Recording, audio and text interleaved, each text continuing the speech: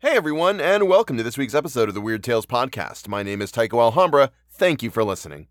If this is your first episode, welcome, and know that we're happy to have you here regardless of your race, sexual orientation, or gender identity. The Weird Tales Podcast believes that trans rights are human rights, that abortion is healthcare, and that Black Lives Matter, and we stand in solidarity with you.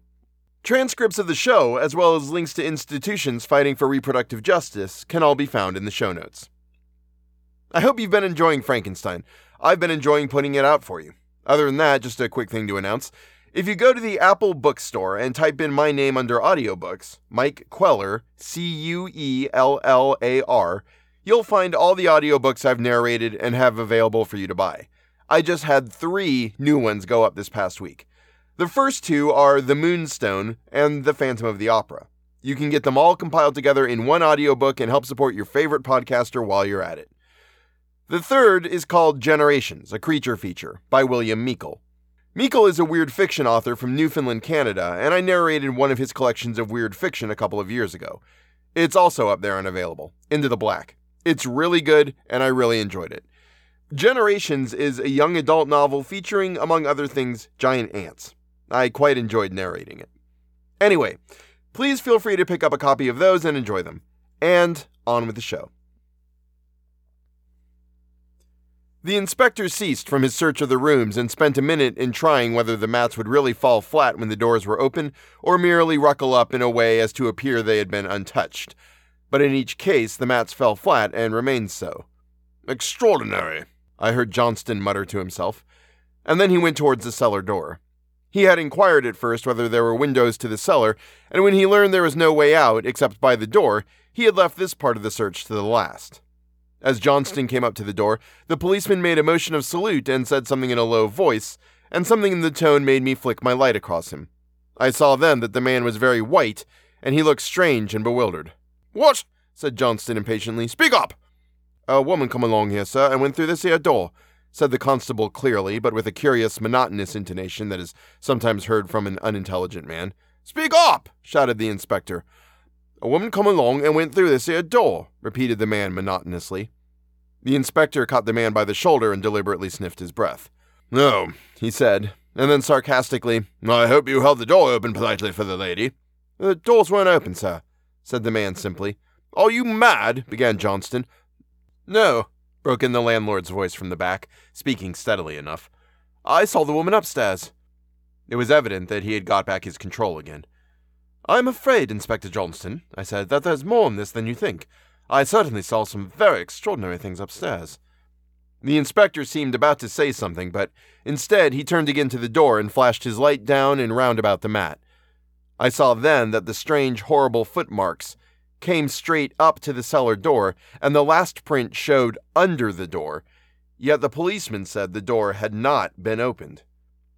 And suddenly, without any intention or realization of what I was saying, I asked the landlord, "What were the feet like?" I received no answer, for the inspector was ordering the constable to open the cellar door, and the man was not obeying.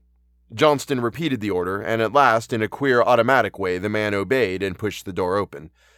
The loathsome smell beat up at us in a great wave of horror, and the inspector came backward a step. "My God!" he said, and went forward again, and shone his light down the steps, but there was nothing visible, only that on each step showed the unnatural footprints. The inspector brought the beam of the light vividly on the top step, and there, clear in the light, there was something small moving. The inspector bent to look, and the policeman and I with him. I don't want to disgust you, but the thing we looked at was a maggot. The policeman backed suddenly out of the doorway. "A churchyard," he said, "at the back of the house." "Silence," said Johnston, with a queer break in the word, and I knew that at last he was frightened. He put his lantern into the doorway and shone it from step to step, following the footprints down into the darkness. Then he stepped back from the open doorway, and we all gave back with him. He looked round, and I had a feeling that he was looking for a weapon of some kind. "Your gun," I said to the landlord, and he brought it from the front hall and passed it over to the inspector, who took it and ejected the empty shell from the right barrel. He held out his hand for a live cartridge, which the landlord brought from his pocket. He loaded the gun and snapped the breech. He turned to the constable. "Come on," he said, and moved toward the cellar door. "I ain't coming, sir," said the policeman, very white in the face. With a sudden blaze of passion, the inspector took the man by the scruff and hove him bodily down into the darkness, and he went downward screaming. The inspector followed him instantly with his lantern and the gun, and I, after the inspector, with the bayonet ready. Behind me, I heard the landlord. At the bottom of the stairs, the inspector was helping the policeman to his feet, where he stood swaying a moment in a bewildered fashion. Then the inspector went into the front cellar, and his man followed him in a stupid fashion, but evidently no longer with any thought of running away from the horror. We all crowded into the front cellar, flashing our lights to and fro. Inspector Johnston was examining the floor, and I saw that the footmarks went all round the cellar, into all the corners and across the floor. I thought suddenly of the child that was running away from something. Do you see the thing that I was seeing vaguely? We went out of the cellar in a body, for there was nothing to be found. In the next cellar, the footprints went everywhere in that queer, erratic fashion, as of someone searching for something, or following some blind scent. In the third cellar, the prints ended at the shallow well that had been the old water supply of the house. The well was full to the brim, and the water so clear that the pebbly bottom was plain to be seen as we shone the lights into the water. The search came to an abrupt end, and we stood about the well looking at one another in an absolute, horrible silence. Johnston made another examination of the footprints.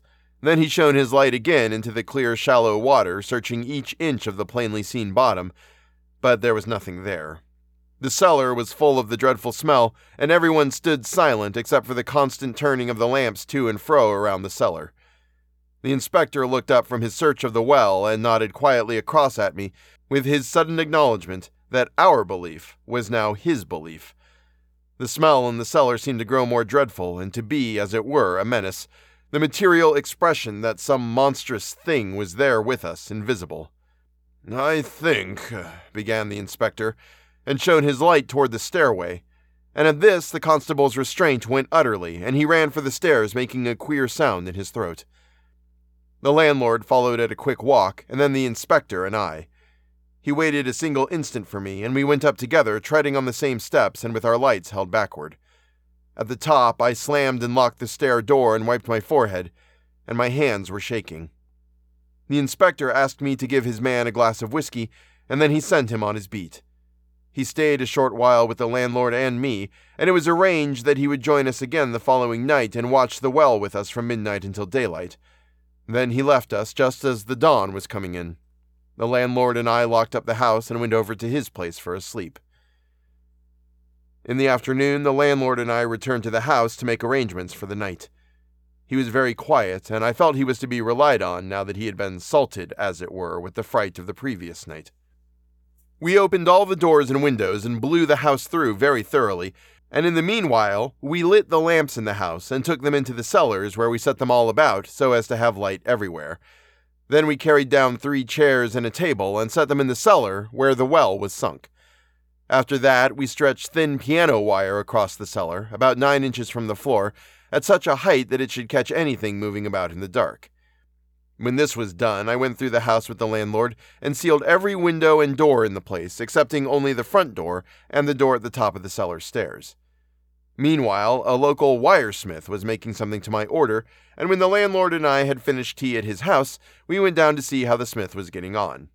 We found the thing complete.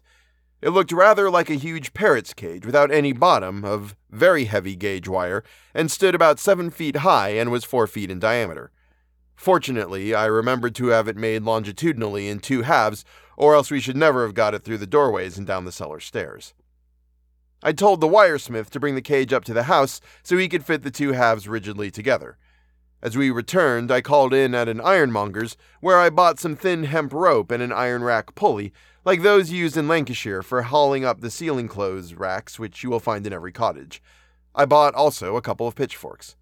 "We shan't want to touch it," I said to the landlord, and he nodded, rather white all at once. As soon as the cage arrived and had been fitted together in the cellar, I sent away the smith and the landlord, and I suspended it over the well, into which it fitted easily. After a lot of trouble, we managed to hang it so perfectly central from the rope over the iron pulley that when hoisted to the ceiling and dropped, it went every time plunk into the well like a candle extinguisher. When we had it finally arranged, I hoisted it up once more to the ready position, and made the rope fast to a heavy wooden pillar which stood in the middle of the cellar. By 10 o'clock, I had everything arranged with the 2 pitchforks and the 2 police lanterns, also some whiskey and sandwiches. Underneath the table, I had several buckets full of disinfectant. A little after 11 o'clock, there was a knock at the front door, and when I went, I found Inspector Johnston had arrived and brought with him one of his plainclothesmen. You will understand how pleased I was to see there would be this addition to our watch, for he looked a tough, nerveless man, brainy and collected, and one I should have picked to help us with the horrible job I felt pretty sure we should have to do that night. When the inspector and the detective had entered, I shut and locked the front door. Then, while the inspector held the light, I sealed the door carefully with tape and wax. At the head of the cellar stairs, I shut and locked that door also, and sealed it in the same way. As we entered the cellar, I warned Johnston and his man to be careful not to fall over the wires, and then, as I saw his surprise at my arrangements, I began to explain my ideas and intentions, to all of which he listened with strong approval. I was pleased to see also that the detective was nodding his head as I talked, in a way that showed he appreciated all my precautions. As he put his lantern down, the inspector picked up one of the pitchforks and balanced it in his hand. He looked at me and nodded. "The best thing," he said. "I only wish you'd got 2 more." Then we all took our seats, the detective getting a washing stool from the corner of the cellar. From then, until 11:45, we talked quietly, whilst we made a light supper of whiskey and sandwiches, after which we cleared everything off the table, excepting the lanterns and the pitchforks.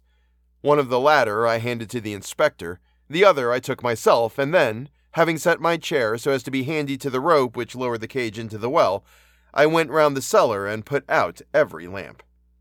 I groped my way to my chair and arranged the pitchfork and the dark lantern ready to my hand, after which I suggested that everyone should keep an absolute silence throughout the watch. I asked also that no lantern should be turned on until I gave the word. I put my watch on the table where a faint glow from my lantern made me able to see the time. For an hour, nothing happened, and everyone kept in absolute silence except for an occasional uneasy movement. About 1:30, however, I was conscious again of the same extraordinary and peculiar nervousness which I had felt on the previous night. I put my hand out quickly and eased the hitched rope from around the pillar. The inspector seemed aware of the movement, for I saw the faint light from his lantern move a little, as if he had suddenly taken hold of it in readiness. A minute later I noticed there was a change in the color of the night in the cellar, and it grew slowly violet-tinted upon my eyes. I glanced to and fro quickly in the new darkness, and even as I looked, I was conscious that the violet color deepened. In the direction of the well, but seeming to be at a great distance, there was, as it were, a nucleus to the change. And the nucleus came swiftly toward us, appearing to come from a great space, almost in a single moment. It came near, and I saw again that it was a little naked child running, and seeming to be of the violet night in which it ran. The child came with a natural running movement, exactly as I described it before, but in a silence so peculiarly intense that it was as if it brought the silence with it. About halfway between the well and the table, the child turned swiftly and looked back at something invisible to me, and suddenly it went down into a crouching altitude and seemed to be hiding behind something that showed vaguely, but there was nothing there except the bare floor of the cellar. Nothing, I mean, of our world. I could hear the breathing of the 3 other men with a wonderful distinctness, and also the tick of my watch upon the table seemed to sound as loud and as slow as the tick of an old grandfather's clock. Some way, I knew that none of the others saw what I was seeing. Abruptly, the landlord, who was next to me, let out his breath with a little hissing sound. I knew then that something was visible to him. There came a creak from the table, and I had a feeling that the inspector was leaning forward, looking at something that I could not see. The landlord reached out his hand through the darkness and fumbled a moment to catch my arm. "The woman," he whispered close by my ear, "over by the well." I stared hard in that direction, but saw nothing except that the violet color of the cellar seemed a little duller just there. I looked back quickly to the vague place where the child was hiding. I saw it was peering back from its hiding place. Suddenly it rose and ran straight for the middle of the table, which showed only as vague shadow halfway between my eyes and the unseen floor. As the child ran under the table, the steel prongs of my pitchfork glimmered with a violet fluctuating light. A little way off there showed, high up in the gloom, the vaguely shining outline of the other fork, so I knew the inspector had it raised in his hand ready. There was no doubt but that he saw something. On the table, the metal of the lantern shone with the same strange glow, and about each lantern there was a little cloud of absolute darkness, where the phenomenon that is light to our natural eyes came through the fittings, and in this complete darkness the metal of each lantern showed plain, as might a cat's eye in a nest of black cotton wool. Just beyond the table, the child paused again and stood, seeming to oscillate a little upon its feet, which gave the impression that it was lighter and vaguer than a thistledown, and yet, in the same moment, another part of me seemed to know that it was to me, as something that might be beyond thick, invisible glass, and subject to conditions and forces that I was unable to comprehend. The child was looking back again, and my gaze went the same way. I stared across the cellar and saw the cage hanging clear in the violet light, every wire and tie outlined with its glimmering. Above it there was a little space of gloom, and then the dull shining of the iron pulley which I had screwed into the ceiling. I stared in a bewildered way round the cellar. There were thin lines of vague fire crossing the floor in all directions, and suddenly I remembered the piano wire that the landlord and I had stretched. But there was nothing else to be seen, except that near the table there were indistinct glimmerings of light, and at the far end the outline of a dull, glowing revolver, evidently in the detective's pocket. I remembered a sort of subconscious satisfaction as I settled the point in a queer automatic fashion. On the table near to me there was a little shapeless collection of the light, and this I knew after an instant's consideration to be the steel portions of my watch. I had looked several times at the child and round at the cellar whilst I was decided these trifles, and had found it still in that attitude of hiding from something. But now, suddenly it ran clear away into the distance and was nothing more than a slightly deeper-colored nucleus far away in the strange-colored atmosphere. The landlord gave out a queer little cry and twisted over against me as if to avoid something. From the inspector there came a sharp breathing sound as if he had been suddenly drenched with cold water. Then suddenly the violet color went out of the night, and I was conscious of the nearness of something monstrous and repugnant. There was a tense silence, and the blackness of the cellar seemed absolute, with only the faint glow about each of the lanterns on the table. Then, in the darkness and the silence, there came a faint tinkle of water from the well, as if something were rising noiselessly out of it, and the water running back with a gentle tinkling. In the same instant, there came to me a sudden waft of the awful smell. I gave a sharp cry of warning to the inspector and loosed the rope. There came instantly the sharp splash of the cage entering the water, and then, with a stiff, frightened movement, I opened the shutter of my lantern and shone the light at the cage, shouting to the others to do the same. As my light struck the cage, I saw that about 2 feet of it projected from the top of the well, and there was something protruding up out of the water into the cage. I stared with a feeling that I recognized the thing, and then, as the other lanterns were opened, I saw that it was a leg of mutton. The thing was held by a brawny fist and arm that rose out of the water. I stood utterly bewildered, watching to see what was coming. In a moment, there rose into view a great bearded face that I felt for one quick instant was the face of a drowned man long dead. Then the face opened at the mouth part and spluttered and coughed. Another big hand came into view and wiped the water from the eyes, which blinked rapidly, and then fixed themselves into a stare at the lights. From the detective there came a sudden shout. "Captain Tobias!" he shouted, and the inspector echoed him and instantly burst into loud roars of laughter. The inspector and the detective ran across the cellar to the cage, and I followed, still bewildered. The man in the cage was holding the leg of mutton as far away from him as possible and holding his nose. "Lift the damn trap quick!" he shouted in a stifled voice.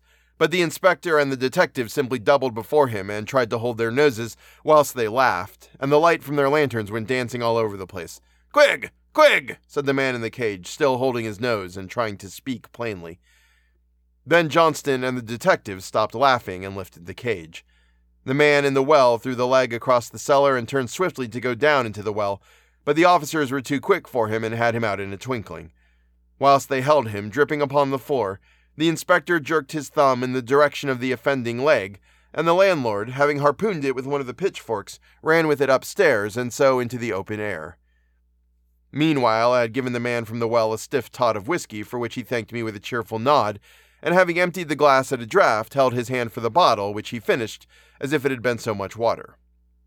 As you will remember, it was a Captain Tobias who had been the previous tenant, and this was the very man who had appeared from the well. In the course of the talk that followed, I learned the reason for Captain Tobias leaving the house. He had been wanted by the police for smuggling. He had undergone imprisonment and been released only a couple of weeks earlier. He had returned to find new tenants in his old home.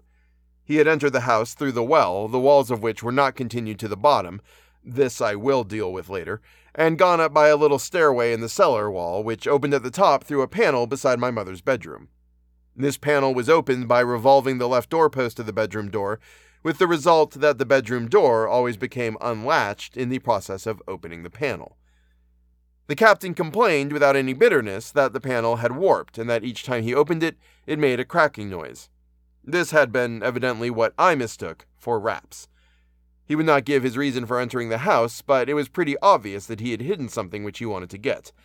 However, as he found it impossible to get into the house without the risk of being caught, he decided to try to drive us out, relying on the bad reputation of the house and his own artistic efforts as a ghost.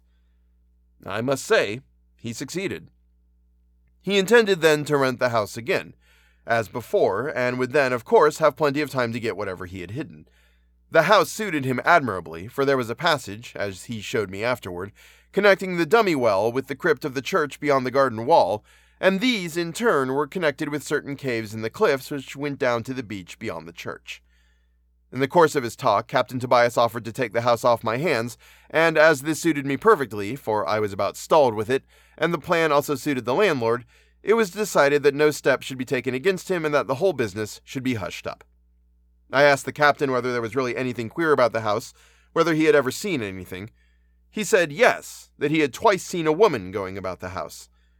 We all looked at one another when the captain said that. He told us she never bothered him and that he had only seen her twice, and on each occasion it had followed a narrow escape from the revenue people. Captain Tobias was an observant man. He had seen how I had placed the mats against the doors, and after entering the rooms and walking all about them so as to leave the footmarks of an old pair of wet woolen slippers everywhere, he had deliberately put the mats back as he found them. The maggot which had dropped from his disgusting leg of mutton had been an accident, and beyond even his horrible planning. He was hugely delighted to learn how it had affected us. The moldy smell I had noticed was from the little closed stairway when the captain opened the panel. The door slamming was also another of his contributions. I come now to the end of the captain's ghost play, and to the difficulty of trying to explain the other peculiar things. In the first place, it was obvious there was something genuinely strange in the house, which made itself manifest as a woman. Many different people had seen this woman under differing circumstances, so it is impossible to put the thing down to fancy. At the same time, it must seem extraordinary that I should have lived 2 years in the house and seen nothing, whilst the policeman saw the woman before he had been there 20 minutes, the landlord, the detective, and the inspector all saw her. I can only surmise that fear was in every case the key, as I might say, which opened the senses to the presence of the woman. The policeman was a highly strung man, and when he became frightened was able to see the woman. Same reasoning applies all round. I saw nothing until I became really frightened, and then I saw not the woman, but a child, running away from something or someone. However, I will touch on that later. In short, until a very strong degree of fear was present, no one was affected by the force which made itself evident as a woman. My theory explains why some tenants were never aware of anything strange in the house, whilst others left immediately. The more sensitive they were, the less would be the degree of fear necessary to make them aware of the force present in the house. The peculiar shining of all the metal objects in the cellar had been visible only to me. The cause, naturally, I do not know, neither do I know why I, alone, was able to see the shining. "The child," I asked. "Can you explain that part at all? Why you didn't see the woman, and why they didn't see the child? Was it merely the same force, appearing differently to different people?" "No," said Carnacki, "I can't explain that. But I am quite sure that the woman and the child were not only two complete and different entities, but even they were each not in quite the same planes of existence. To give you a root idea, however, it is held in the Zigzin manuscript that a child stillborn is snatched back by the hags. This is crude, but may yet contain an elemental truth. Yet before I make this clearer, let me tell you a thought that has often been made. It may be that physical birth is but a secondary process, and that prior to the possibility the mother spirit searches for until it finds the small element, the primal ego or child's soul. It may be that a certain waywardness which caused such to strive to evade capture by the mother spirit. It may have been such a thing as this that I saw. I have always tried to think so, but it is impossible to ignore the sense of repulsion that I felt when the unseen woman went past me. This repulsion carries forward the idea suggested in the Zigzin manuscript that a stillborn child is thus, because its ego or spirit has been snatched back by the hags. In other words, by certain of the monstrosities of the outer circle. The thought is inconceivably terrible, and probably the more so because it is so fragmentary. It leaves us with the conception of a child's soul adrift halfway between two lives and running through eternity from something incredible and inconceivable, because not understood, to our senses. The thing is beyond further discussion, for it is futile to attempt to discuss a thing to any purpose of which one has a knowledge so fragmentary as this. There is one thought which is often mine. Perhaps there is a mother spirit. "On the well," said Arkwright. "How did the captain get in from the other side?" "Well, as I said before," answered Carnacki, "the side walls of the well did not reach to the bottom, so that you had only to dip down into the water and come up again on the other side of the wall under the cellar floor, and so climb into the passage. Of course, the water was the same height on both sides of the wall. Don't ask me who made the well entrance or the little stairway, for I don't know. The house was very old, as I have told you, and that sort of thing was useful in the old days." "And the child," I said, coming back to the thing which chiefly interested me, "you would say that the birth must have occurred in that house, and in this way, one might suppose that the house to have become en rapport, if I can use the word in that way, with the forces that produced the tragedy?" "Yes," replied Carnacki. "This is supposing we take the suggestion of the Zigzin manuscript to account for the phenomenon." "But there may be other houses," I began. "There are," said Carnacki, and stood up. "Out you go," he said genially, using the recognized formula, and in 5 minutes we were on the embankment, going thoughtfully to our various homes. And that is the end of this story. If you enjoy the show and want to help support it, please feel free to join me on Patreon, now with a $5 tier that gets you everything the $10 tier does, but at half the price. I'd love to have you there. The Patreon helps pay the hosting fees, the guest readers, and the giant squid pond we have to keep stocked up with just ridiculous amounts of fish. Thanks to Michaela, Sarah Sims, and Andreas Anderson for your support. Please go and get yourself vaccinated for whatever you're eligible for. COVID may not be a pandemic anymore, but it is endemic, which means it will be recurring and constant like the flu, except worse. Long COVID is also still a thing, and it will mess you up worse than the disease does, so go get vaccinated. Protect yourself, your family, and your society. If you see a racist out and about and doing a racism, shout them down. Humiliate them. Tell their place of employment. Just make their life as uncomfortable as possible. And always remember that failing at something does not mean you are a failure. It means you learned what doesn't work and now you can go forward with what does. Accept responsibility and rise again a better person, always remembering that the most important step a person can take is always the next one. Thanks for listening, and I'll see you next week.